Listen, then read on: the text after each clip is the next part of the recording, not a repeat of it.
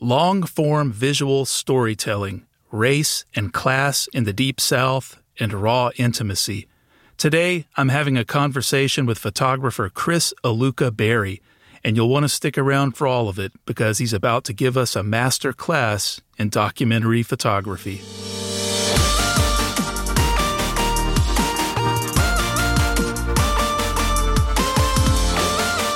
Hello and welcome to this episode of Photo 365. My name is Andrew Hayworth. Today's guest is Atlanta-based documentary photographer Chris Aluka Berry. Now, in full disclosure, I got to know Chris over a 7-year period while we were both working at the state newspaper in Columbia, South Carolina.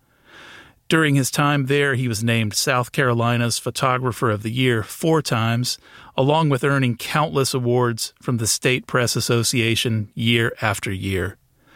Chris is a regular contributor to the European Press Photo Agency and Reuters.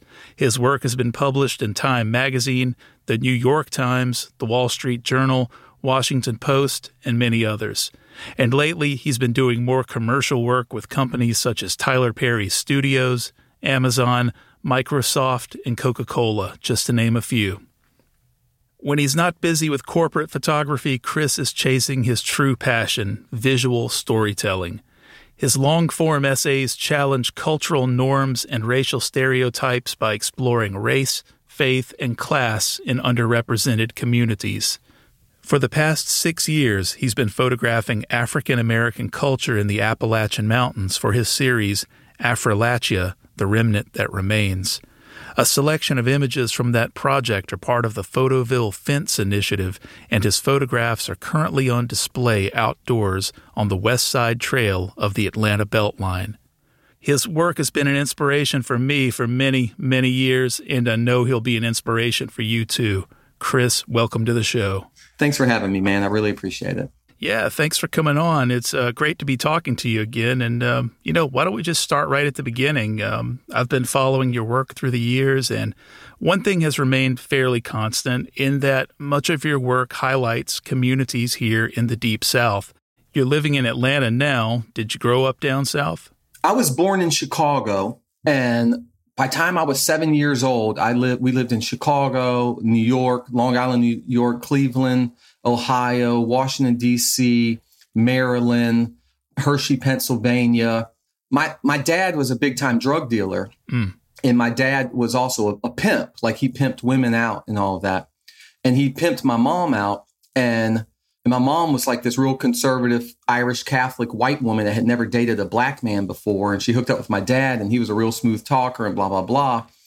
But there were times where we had to move because people were trying to kill my dad. And there was mafia was involved. And I mean, at one time we lived in a 3-story house. And I remember my mom wearing big, long fur coats and my parents driving Lincoln Continentals. And then when crack hit and my dad started messing around with crack, then like everything like disintegrated. We moved down south when I was 7 years old. And it was my mom and my dad, me and my brother and all my dad's family from New York. And they were all hustlers. And they moved outside of Charleston and bought a bunch of land. And I did not identify with the white side of my heritage at all. Interesting. Just identify with my dad. But I remember driving around with my dad while he was selling drugs. I remember driving around with my dad while he was checking on his girls on the street. I remember bagging up cocaine when I was like 8, 9 years old. Because once we moved down here, my dad split. And then my mom was left with me and my brother, these 2 little biracial kids. And man, we got into so many fights, like fist fights with white kids and black kids in South Carolina because they had never seen anybody like us before. I remember kids picking on me because I didn't know how to climb a tree, or stupid stuff. And then people would use the N-word all the time. And then I went to high school in St. Matthews, and like those kids could not understand where we were coming from because most of those kids had never left South Carolina. And just for our listeners, St. Matthews is a very small little town in Calhoun County, which not that long ago, Calhoun County was one of the most rural and one of the poorest counties in South Carolina. What was life like there? It was rough, man. Me and my brother, we were bad little kids, man. We got into a lot of fights, and I had a lot of anger inside of me back then. because of my dad leaving. And my dad used to beat the shit out of my mom, like terrible, like breaking bones and stuff. Anyhow, I had a lot of anger and stuff back in the day. Even though my skin looks like a white dude, because I've got dark hair, dark eyes, my eyebrows used to be really, really thick, I did not look like the average white boy in St. Matthews. So although my skin was white, I still faced a lot of persecution within the white community. And I'll tell you, when I went through like 2 years in high school where I didn't tell people I was black. It was like peer pressure.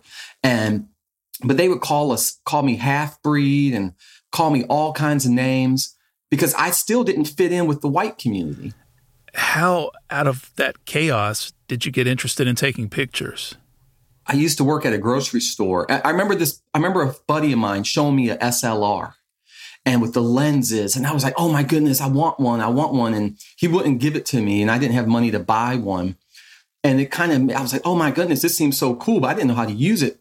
I used to steal those little disposable cameras from the grocery store. Oh, man. I would steal those little disposable cameras and I would take them all over the place, taking pictures with them. And that kind of just gave me a sense of shooting and composition. And then I saved up my money. I saved up $700 and I bought me a little Nikon N6006 with a little kit lens. Mm-hmm. And I picked up the phone book. And I called a bunch of photographers, like 3 or 4 photographers in the phone book in South Carolina. And I didn't know anything about photography. I didn't know anything about photojournalism. I didn't know anything. I just knew I wanted to be a photographer. And I called these guys and I was like, hey, man, I want to be a photographer. What should I do? Should I go to college? And I didn't have money to go to college. And the photographers I spoke to, I guess they were old school because they all told me, get a camera, shoot as much as you can, read as much as you can, shoot as much as you can. So that's what I did, bro. I bought me this book, this landscape book on exposure, and I started shooting slides, started shooting chrome because I read that that's what you need to do. And I remember being in the woods trying to figure out exposure on my own. And it was so challenging, bro. But then the pieces started coming together, and I did that for a few years. And I remember driving by the state newspaper and thinking, wow, I wonder what it would be like to shoot there. But I didn't know anything about the state. I didn't know anything about the state's reputation as a great photography paper or any of that. Yeah, back in the day, the State was the largest newspaper in South Carolina. It was still part of the Knight Ridder chain of papers. It had become really well known as a paper that had exceptional photojournalists. And I remember it was tough to get hired there because there were always so many good candidates for both writing and photography jobs. But eventually you managed to get in. In 99, I kind of had like a little spiritual awakening and I became a Christian. And I went to this church and I met this guy named Israel Kloss. And I told him I want to be a photographer. And he was freelancing at the state newspaper and he was doing photography there. And Friday Night Football was starting up. Oh, yeah. So he brought me in. He introduced me to everybody and they let me and Israel go out and shoot a Friday Night Football. I had never shot sports before. I had never shot at night before, any of that. It was terrible. We come back. We develop the film and our film gets mixed up in the machine. And as we're sleeving all the negs are sleeved, we can't figure out whose pictures are whose, but all of the pictures were terrible. They were all terrible. I know the feeling. And we were able to find one frame that could go inside 2 columns, black and white, like terrible. Oh, yeah. And we thought it was my photo. And as Israel and I were leaving the newspaper in the parking lot, I realized that play had happened on the other side and that it was Israel's photo. And I said, Israel, I'm pretty sure that was your photo. We should go back upstairs and tell him it's yours, not mine. He said, don't worry about it. That photo runs in the paper the next day with my name on it. After that, they quit using Israel and they started using me. Oh, man. And he was like, I was really upset. And he said, I prayed about it. And he said, I felt like God told me that I'm not the photographer, you are. And then I started freelancing at the state consistently for $35 an assignment. And I would go out with all the different photographers, Kim and Tracy and everybody. And I would just pick their brains and try to learn as much as I could. And I tried to take a little bit from everybody. Yeah, that's amazing. Once you got the part-time gig, you were able to work with a lot of the talented staff, like you mentioned, and especially 2 really great photo editors, Al Anderson and Chuck Dye. Chuck turned me on to Robert Frank and the Americans and Magnum and Bresson and Ouija. And the list just goes on. And Chuck just worked with me and taught me. And then when we hired Jerry Melendez and I saw Jerry's use of color and composition, I took everything that Chuck showed me. And then I started kind of biting off of Jerry as far as underexposing stuff and doing weird compositions that didn't follow the rules. Right. And that's kind of how I developed my style. And then Jerry turned me on to Alex Webb, and Chuck had turned me on to Eugene Richards. And I really wanted to be like a hybrid of Alex Webb and Eugene Richards. I was like, if I can have the color and composition of Webb, but the intimacy and the emotion of Richards, I was like, that's where I'd want to live. Just that raw intimacy. Well, when I look at your work, that's the first word that comes to mind, intimacy. And we're going to talk about that later. But at this point, you're learning from your peers. You're learning on the job. It sounds like this is actually when your photographic education, at least in photojournalism, began. 100%. And like Tim Dominic, literally, I learned something from everybody there. Rich Glickstein, Tracy Glantz, Kim Foster. Everybody, I learned a little bit from everybody. And I would say, I like that. Even if I learned what not to do from somebody, you know what I'm saying? So yeah, I'd have all these voices in my head when I would be shooting back in the day. Now those voices have become like my voice, I feel like. And not long after you arrived there, you started racking up journalism awards, and yet this still wasn't your full-time job. They wouldn't hire me at the newspaper because I didn't have a college degree. And then in 07 or 08, I won more awards, like more single category awards than any of the staffers did. I remember that quite well.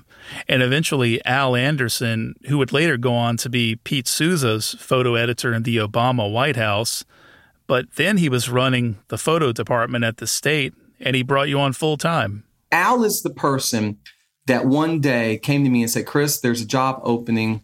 And he was like, you should apply for it. And Al gave me a job, even though I didn't have a college degree. I imagine that brought you some job stability, but now you're doing the daily grind, run of press assignments. When did you start transitioning into long-form narrative work? I remember me and Al talking, and Al was like, Chris, you're a photographer. You get paid to have a camera in your hand.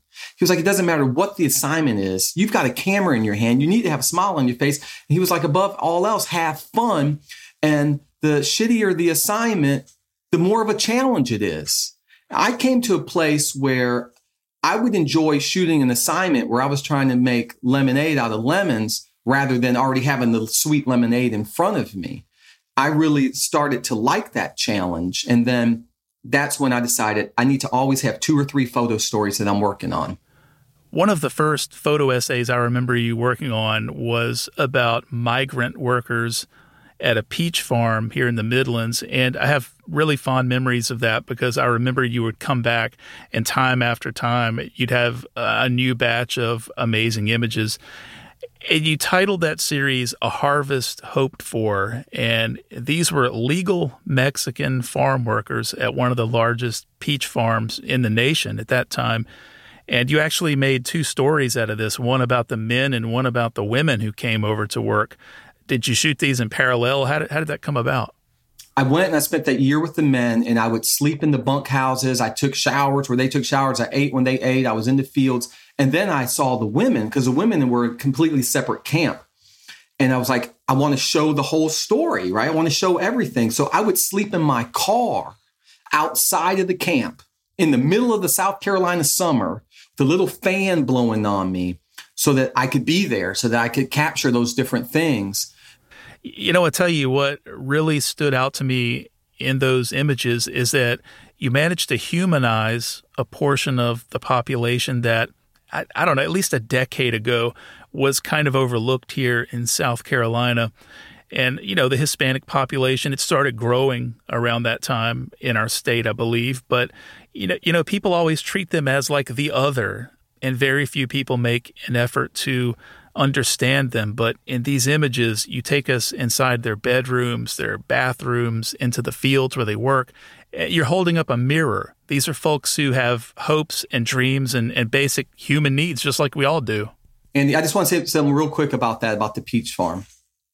My whole reason for starting on that project was because people would always be talking trash about the Latino communities. Oh, they're stealing our jobs and they're this and they're all illegal and da-da-da-da-da-da-da.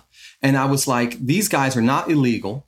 You wouldn't have those peaches on your table if it wasn't for these guys, because y'all ain't willing to go out there and do the work. I don't care what color you are. We're lazy Americans compared to those folks. And I just wanted to show that these folks are the same as you are. They have wives, they have children, they work hard, they're trying to provide. And that was like my whole issue with that. And I think like growing up, dealing with all the racism and having all these stupid people say all these stupid things, when I found that photography could give me a voice like that could give other people a voice, like that was my whole point in doing that project, hoping that some racist person, maybe not even racist, just uneducated, right? Uneducated as to what goes on in these communities. I was hoping that they would see these photos and they would see themselves in the photos. And the next time they see a Latino person, they wouldn't be so quick to say these negative things. And if memory serves me right, the story on the female workers never got published. Is that correct? Yeah, I won an award with MPPA photo story with that and everything. But yeah, when I went back to the state newspaper, they shot it down. And I still wish I could get that work published somewhere. I actually think about going back to the peach farm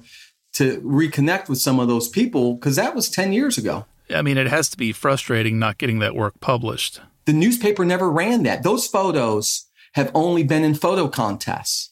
Those photos from the ladies at the peach farm helped me get on the New York Times portfolio review, but the people at the newspaper didn't want to run it. Like, well, we already did a peach farm. I was like, but this is the women. It's a completely different dynamic. So a lot of people at the newspaper had a very narrow scope, but it was frustrating. You know, I spent a year at a drug rehab center and I couldn't find a writer at the paper to write it.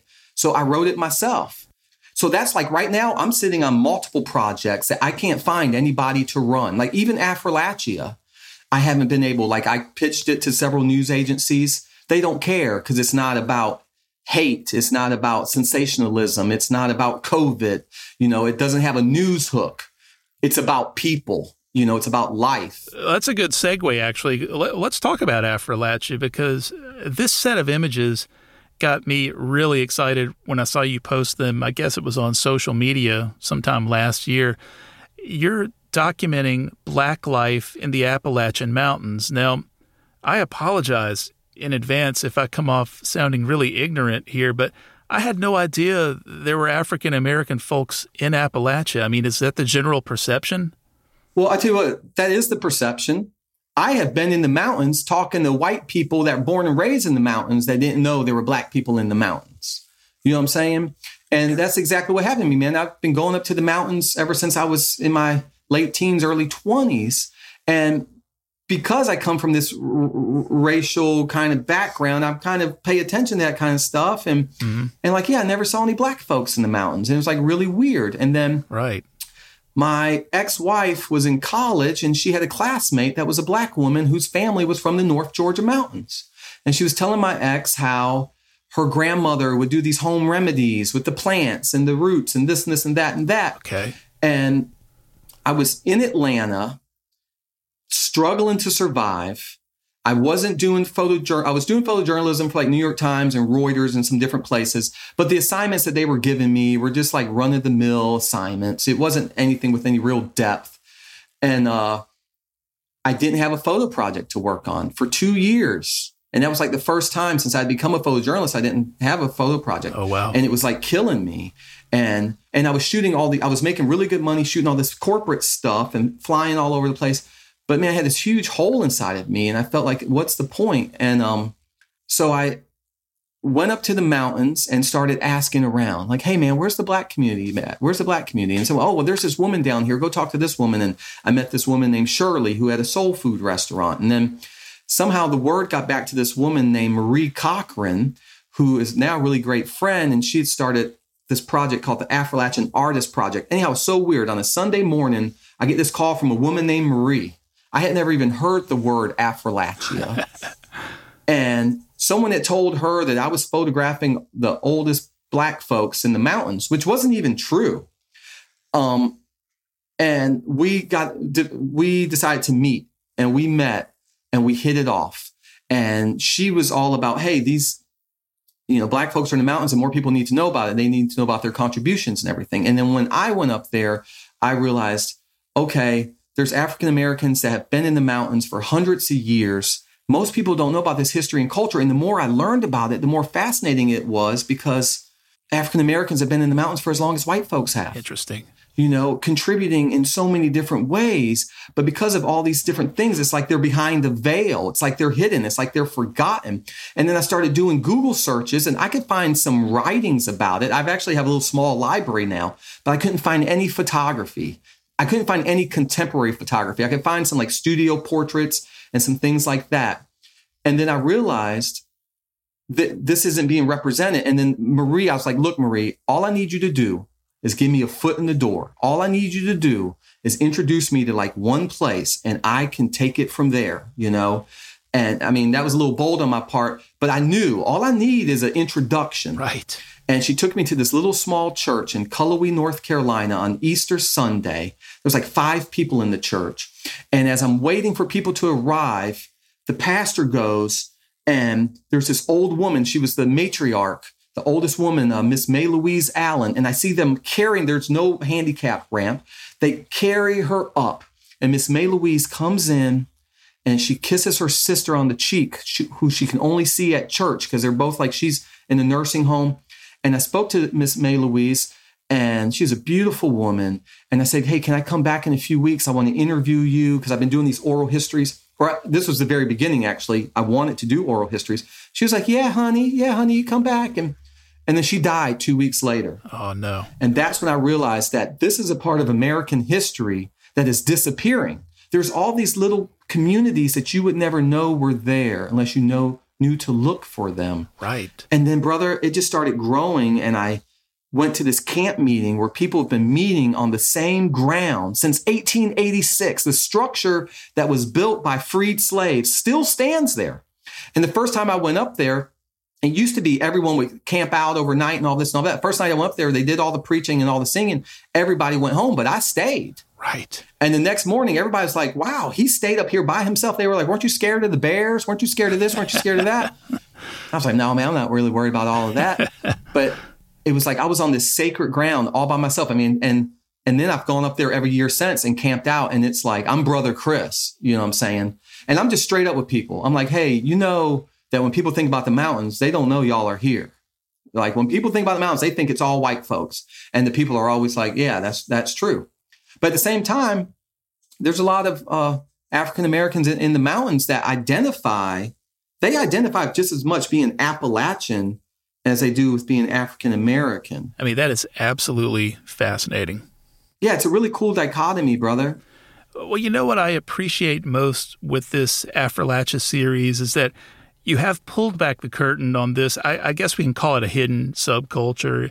You're showing the world something that very few people see. That's a real gift. How do you think your own biracial background has informed this type of work that you're doing here? I really think experiencing all that racism and then growing up, having money and then being poor. My middle name is Aluka, right? It means all love, understanding, kindness, always. Oh, that's great. And although my father was a drug dealing pimp, he gave me that name. He made that name up. And my father taught me 2 things. He said, Chris, manners will take you where money won't. And I use that with my photography all the time. Manners will take you where money won't. Right. And he said, if you ever get into a fight, pick up the closest thing you can and hit that person in the head because there's no such thing as a fair fight. There's quite a dichotomy. But that's good advice. I don't know. Building that trust with people really is like the hardest part. But having empathy, I think we all want to feel like we're important. Right. And I think once people can like trust you, that you're not there to harm them, that you're there to I don't know. I can't even say that you're there to help them, but you're just there to say that, hey, what your life is important on some level. And I try and even outside of photography, and this might sound cliche, but it's true, man. Like I just try and treat people the way I want to be treated. If someone lets me in their home, I kind of imagine that I'm letting them in my home. Like, what would I want them to photograph or not photograph? And I just really, really try and be in tune with their tone and their body language. And I tell you what, I am so in tune with my tone and my body language. If someone talks fast, I talk fast. If someone talks slow, I talk slow. I normally will sit on the floor. I will take the seat of the lower place in the house. If someone offers me something to eat or drink, I always take it, whether it's moonshine or chicken feet, stuff that I am not down with eating. Right. But I feel like they're giving me a gift by letting me into their house, you know what I mean? Or letting me into their lives. Right. So I just do everything that I can. And when I see that body language starts to become closed off, then I chill. That's really great advice for any discipline. And, this is really helpful because, we tend to fixate on the technical aspects of photography, how to get a good exposure or some new trick we've seen on the internet or that we've read about. But, this is the stuff that you don't learn in books.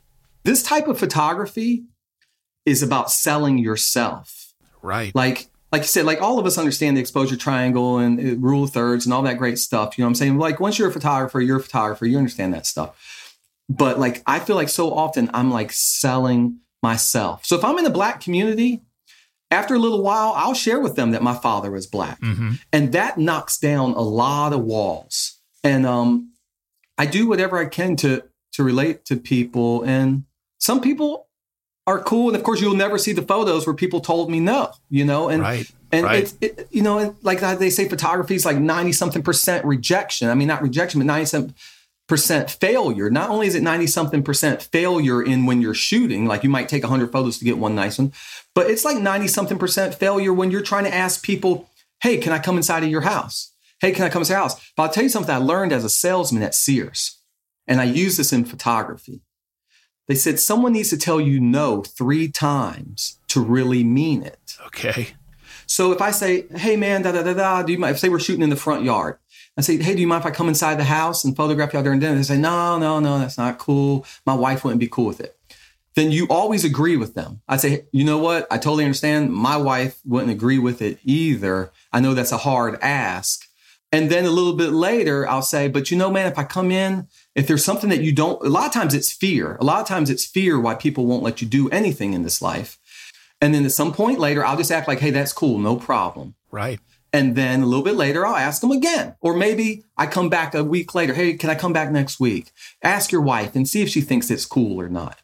And then sometimes it's still no. But then a lot of times, once you agree with the person and they feel like you understand where they're coming from, then they'll be like, you know what, man, come on in. Come on in. Are you hungry? You want something to eat? And then sometimes I won't even make any photos. Well, the persistence it's paying off for you because you've uncovered something really unique here. And I know it's an ongoing project for you, and a very small portion of the work is being exhibited right now. So where do you ultimately want to take this project? Well, thanks, man. I'm just thankful to have been doing it and to keep doing it. And yeah, I'm working on, might be printing a book, hopefully, with the University of Kentucky. They're doing a whole series on diversity in the mountains. And then the work is slowly getting out there. But I tell you, it's so disappointing when I've pitched it to like news organizations and they're just not interested. And it's like, I was like, don't y'all get it? Like, this is important, like, I know we got to do stories on COVID and I know we've got to do stories on all these terrible racial things and all of that. But don't you know that people also want to have stories that educate them and enlighten them and let them experience something that they wouldn't experience? But man, my long-term goal is to get these photos in the African-American Smithsonian in Washington, D.C. Like, okay. That's where the photos need to live. Like, when I'm dead and gone, these photos need to live there because this is a representation that no one else has. Like, that's just all there is to it. It's a part of African-American history that, like, that museum needs to have. And I tell you, I've had the hardest time. I can't get in touch with anybody there. I've emailed, I've called, man, I don't even know what to do, but hopefully, I mean, that's my long-term goal, man. I mean, and I'm trying to work towards that. It's challenging, man. It's so challenging to get the work out there. And you've been shooting Affrilachia's since when exactly? I started in April of 2016. Wow. Yeah, brother. Yeah, well, that sounds like it's been a real journey for you. Still going. Yeah, I just started pushing into Tennessee because I've mainly been focusing on North Georgia, Western North Carolina, a little bit of South Carolina, but I'm going to start pushing into Tennessee. So once I get my second COVID shot in a few weeks, I'm going to go back up there and probably going to stay for like a week and just keep pushing. This is the longest I've ever spent on one single project. That's incredible. And I might work on it until the day I die. But I tell you what, I struggle. Sometimes I just want to give up. Sometimes I'm like, I'm just done. Because in my mind, I start thinking about having to sell myself and having to try and get inside of someone's house. And I've had so many people say, well, Chris, why don't you just do a portrait series? Right. And I always feel like that's such an easy way out. And I've even had some really great photo editors work with me that have told me, you should do portraits while you're up there. And I'm like, I'm not a portrait photographer. I could care less about portraits, That's not who I am. That's not what I want to do. But it's hard sometimes to ask those questions and to be rejected. And right. I mean, sometimes I just go and knock on people's doors. Hey, excuse me, my name's Chris. I know I'll drop some names and I'm doing this project and can I hang out? And, some people are like, cool. And some people are like, no. Yeah. So you have to be in the right frame of mind to be willing to accept that, And I think that's probably the biggest difference in this type of photography and other photography. I knocked on someone's door and said, hey, can I do a portrait of you on your front porch? A lot of people might say yes. But if you say, hey, can I come inside and just pretend like I'm not here for a few hours? Yeah, yeah. I mean, I'd be weird with someone wanting to do that at my house, right? So it's, I have to psych myself out, man, because it's a mind game. Well, that's actually a good transition. Speaking of mind games, let's talk about politicians. You photographed the Bush family, Obama, the Clintons, Trump, Stacey Abrams, and so on. And you have a very unique approach when it comes to political subjects. For instance, I remember seeing a recent photo you made of Trump, and it was actually from behind him, and it was backlit, but you knew exactly who it is because of this big highlight on his hair, which immediately identifies him. You seem to have a lot of fun with political subjects. Is there a certain politician you enjoy shooting more than others? I have some favorite photos. I hate politics. A lot of people won't respect me for this, but I don't vote. I've never voted in my entire life. Mm-hmm. I feel like it's all bullshit. I've been around enough politicians. I don't trust any of them. And people say, well, you got to vote for the lesser of the two evils. I'm like, whatever. I don't care about all of that. And it keeps me unbiased when I'm covering a journalism assignment, because a lot of the assignments I get from major publications are like political assignments. I mean, I loved Obama. I remember when I was working on the terrible school systems in South Carolina, President Obama visited the school when he was just a senator. Right. And I remember the first time hearing him speak, I was like, if I were to vote for someone, this might be the guy I would vote for, because, I don't know, he just had that swagger to him. He's just so well-spoken and all that stuff. Opposite of that is that when I photographed Trump for the first time, I could care less about Trump, but I was like, you know what? This guy's not a politician. Mm-hmm. When he says something, even though it may not be something I agree with, he believes what he's saying. He says a lot of stuff he shouldn't say, but at least you can believe that what he's saying, he believes. Now as his term went on, you could tell it was a lot more scripted and things. But at the very, very beginning, before he was president, right. But I don't know. I like photographing Hillary. I have photographed Hillary in so many different places. Interesting. And I like Hillary. And I'm not talking about politics, but I don't know, something about Hillary that I like. And Bill's pretty cool too. Last time I photographed them was at the grand opening of Tyler Perry Studios. And I remember photographing them with some other celebrities, and then the CIA running up to me and saying, hey, can we get a copy of that photo? And when the CIA is first running up to you, or Secret Service, At first you get a little nervous. You're like, uh-oh, Secret Service is like literally running towards me.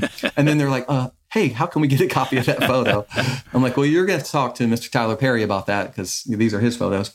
But I don't know. Politics or politics. Now, I do have a technique that I like to do with politicians. Okay. And I haven't done a whole lot, but I love if I can get really close to them, like say they're campaigning and they're in a restaurant, I love to shoot their faces with the 300. I love to get super, super, super tight on their faces. Okay. You know, and show the lines and the wrinkles and sometimes the ugliness of it all. I don't know. It's something I really dig about that. Well, I'll tell you, it's interesting that you mentioned that technique because you have this image of Hillary on your website, and it's almost nothing but her teeth. And there's a disturbing quality to it in a way, but at the same time, you know it's a Chris Berry photo the minute you see it because, you know, again, that intimacy, it's there even in that photo. What keeps you pushing forward and getting up close and personal with folks like this? With my photo projects, I'm trying to get close and wide. You know, like a lot of times, like with the Peach Farm, that was almost all shot with the 16 to 35. Because Eugene Richards said a long time ago, if he's not close enough he likes to be close enough to touch somebody when he's photographing them. And that was always in the back of my head. I want to be close enough to touch them when I'm photographing them. That's what really gives you that intimate feel a lot of times, is being super, super close. But of course, you have to watch out for distortion and stuff when you're that close. But politicians, you can't get that close to them. You know, normally you can't be like that, like 2 feet away from their face. But with the 300, you can, right? Yeah, it's, I imagine a lot of folks use a 300 to get up close and personal, but there is something unique in the way that you employ, whether it's even a wide angle or a 300, you always bring some sort of really unique view to these subjects. So normally when you're photographing politics, especially major people like that, there's so many other photographers around you, right? And a lot of times you kind of feel like, what's the point of me even being here? Like we're all shooting the same person. Yeah, the photos look a little different, like the vertical, horizontal. But so when I'm shooting politics, of course, I'm always trying to think, how can I shoot this? How can I get a photo that the guy next to me or the woman next to me isn't getting? Right. And maybe someone else has gotten those photos, but I haven't seen them, you know. I love dissecting people. And I love shooting something to where you can't see the person's face, but you know who it is. Yeah, I love that. That's great. And the older I've gotten as a photographer, I love photography that triggers your imagination, that doesn't give you all of the answers, where your brain has to fill in the blanks. Right. And so I think about that a lot too. Last summer, you photographed the funeral services for Congressman John Lewis. Now, did you already have something of a rapport with him? I photographed him multiple times, like being in Atlanta. You know, I remember being on an elevator with him when he was receiving some award. See, the cool thing about shooting corporate events is that you get access that you don't, like a photojournalist gets great access. Right. But like that back room kind of stuff, the stuff that they don't want the public to see. And when I do the corporate stuff, I'm hired by whoever it is. So it's not going to be released to the public. But he always, smiled at me and was really, really cool with me. But normally I was photographing him at these corporate things. And then I would get a photojournalism assignment to go photograph him. And and it would just work out. But I was always thinking that this man's only going to be around for so long. And I need to make photos that'll carry on. And then when I got the assignment to photograph his funeral services and everything, that was really epic. Yeah, I can imagine that must have been a little strange at the same time. Looking through your gallery from that day, I paused at the image of the funeral procession going over the Pettus Bridge. Now, knowing his history with that bridge, in 1965, a day that would later become known as Bloody Sunday, he was nearly beaten to death on that bridge, and here you've captured this moment where he's literally being ferried back across the bridge in the afterlife. It's haunting. You know how it is. You're always trying to find an angle where the other photographers aren't. And sometimes you hit a home run, sometimes you get a base hit, sometimes you strike out, I knew I was taking a chance because all the other photographers were on the other side of the bridge, or most of the photographers were right there at the bridge to get it coming over. But I knew that if I was in front of him, I would just be getting the front of the horse-drawn carriage. So yeah, I shot it from behind and took a chance. And Yeah, I'm thankful that I did. I'll tell you an interesting story about covering that funeral services. When you photograph a funeral, trying to get from the funeral service to the burial service is always challenging because you're trying to outrun the processional. And so I was downtown and I was trying to outrun the processional, and it was going to a side of town I'd never been to. And I got to the cemetery, and I didn't know if how many photographers they were going to let in. And I didn't want someone to tell me no. So I didn't even go to where all the other photographers went. I was driving trying to find a parking spot, and I found a part where the fence had been laid down in the back of the cemetery. And I crossed over the fence, and there were some people in the neighborhood that crossed over the fence. And I went back, and I'm kind of like hiding out behind some gravestones with long glass. And I got all these photos that no one else got. But the coolest thing is that as I was leaving, I looked up on the hill, and there were these people with their phones and just looking and paying their respects. And I just made like 2 or 3 frames as I was walking out. And that photo ran like 4 or 5 columns in the Washington Post. And it was kind of iconic for me. And it was like, if I had gone where everyone else was, I would have never gotten that. But yeah, man, to be in Selma, Alabama, with John Lewis crossing over that bridge, man, that's like one of those assignments I'll never forget. I'm not going to lie. That photo was emotional for me. Just knowing the history and the symbolic, circular life and death narrative that was ingrained in that image. Man, it makes me so happy that you had an emotional response. Because for me, like with my photography now, I want so much of it to be like metaphor. I don't want it to be on the surface. Right. I'm not trying to tell you the whole story necessarily. I want it to be metaphor. I want it to be deeper. And that's why, but you have to have people that can think like that. People that can recognize symbolism and can recognize what it may mean, on a deeper level. And I don't know if you looked at my site, there's a project on there called Fear, Death, and the Other Side. Oh, yeah. And that's completely different than any of my other work.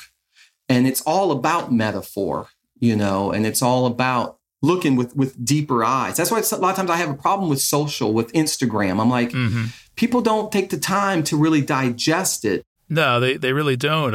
In one of the earlier episodes of this podcast, I mentioned the importance of looking at actual printed images in photo books. And you're absolutely correct. A tiny photo on a phone screen is not how most artists want their work to be seen. That's why I love the idea now of trying to focus more on galleries and books, where if you go to a gallery, then you're going to appreciate that art. Right. And if you buy a book, you're going to appreciate it. You go to Instagram and swipe through for a few minutes, you'll say that's really nice. But to me, that's like the highest level right now, is to have that deeper meaning. Absolutely. One of the themes of this show is how to be creative every day. As someone who's almost constantly in a creative state, how do you maintain that level of energy? Well, first of all, it's extremely challenging. There's a quote that says, man can climb the highest mountain, but he can't stay there long. Oh, yeah. And there's peaks and there's valleys and there's a season for everything. And I'd say the first thing is don't beat yourself up when you're in a dry spell. It's okay. Either you're going to die or you're going to live. And if you die, who cares? And if you live to take another photo. But for me, I think the biggest thing I would say is find something that you're interested in. Find something that you want to learn more about. Let it be a game of exploration. Like that's how it is with me and Affrilachi. I'm like, what am I going to find in Tennessee? Mm-hmm. I love Bill Allard. He's like the king of serendipity. Yeah. And even if you decide, a lot of times people want to sit at home and wait for inspiration. Mm-hmm. No, you got to go. You got to get out there. Now, you can find inspiration in your own house. I mean, you'd be amazed with COVID. You've seen all these people just photographing in their homes. But for a lot of us, like me, I can only get so much inspiration at the house. Right. But just go. Just pick up your camera and go. And it doesn't have to be that you have to come back with a great photo for it to be a success. It is a success just because you went. That's beautiful philosophy.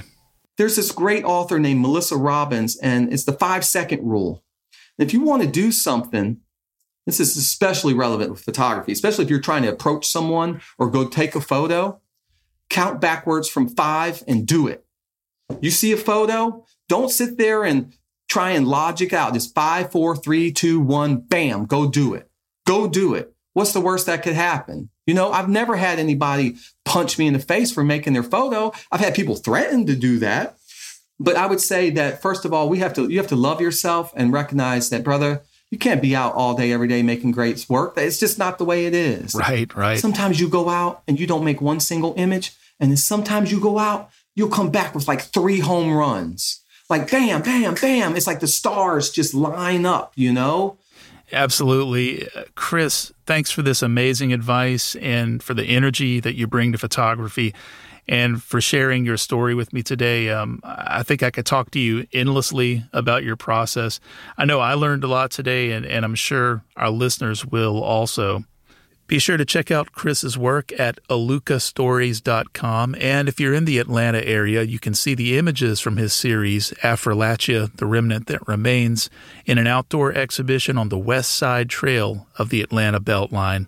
I'll post links to both of these in the show notes. Chris, it's been a real treat catching up with you today. I tell you, Andy, it was a great pleasure, man. It's so good seeing you and talking about the photography, and just thank you so much. No, thank you, and we'll do it again soon. That was Atlanta-based documentary photographer Chris Aluka-Berry coming to us via Zoom today, and we certainly appreciate him taking the time out of his day to speak with us and give us all these great tips on how to be better visual storytellers. That's going to do it for this episode of the Photo 365 podcast. If you enjoyed the show, please share it with a friend and help us get the word out. You can check out all the episodes, detailed show notes, and full transcriptions of each episode at photo365podcast.com. Also, I'd love to hear from you and see what you're working on. If you enjoyed the show, please consider sliding some caffeine my way at buymeacoffee.com/photo365. Keep looking out for great images, keep shooting, and we'll see you next time.